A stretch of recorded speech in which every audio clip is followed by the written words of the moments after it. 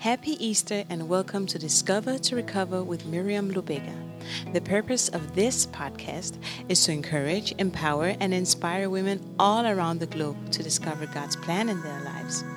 While the situation is still like we've never seen before, here is Miriam reminding all of us to celebrate our risen Savior who enables us to overcome.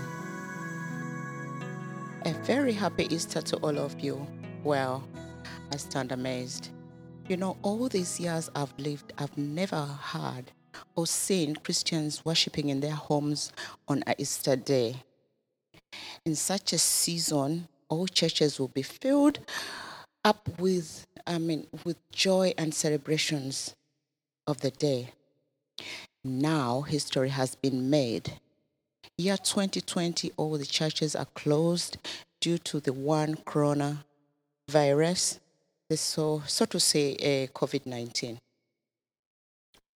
But through it all, we still rejoice and celebrate the risen King in whichever way, form, or fashion. My Jesus was crowned with a crown of thorns on his head. They crucified him, they stripped him. He was wounded, he was bruised, he was ashamed, he grew weary. He was really, really in pain.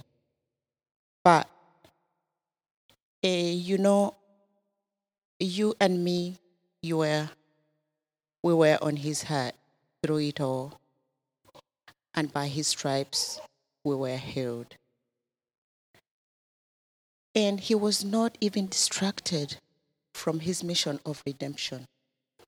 Death came to get him. Death claimed him. But we were on his heart. He cried, "My Lord, why have you forsaken me?" But again he said, "Father, forgive them, for they know not what they are doing." He took the fall. He said, "It's finished." He was laid in the tomb. The stone was rolled to cover the tomb. The guards were set. But on the third day he was risen. Death could not hold him captive. Even in the grave, he is the Lord and the King.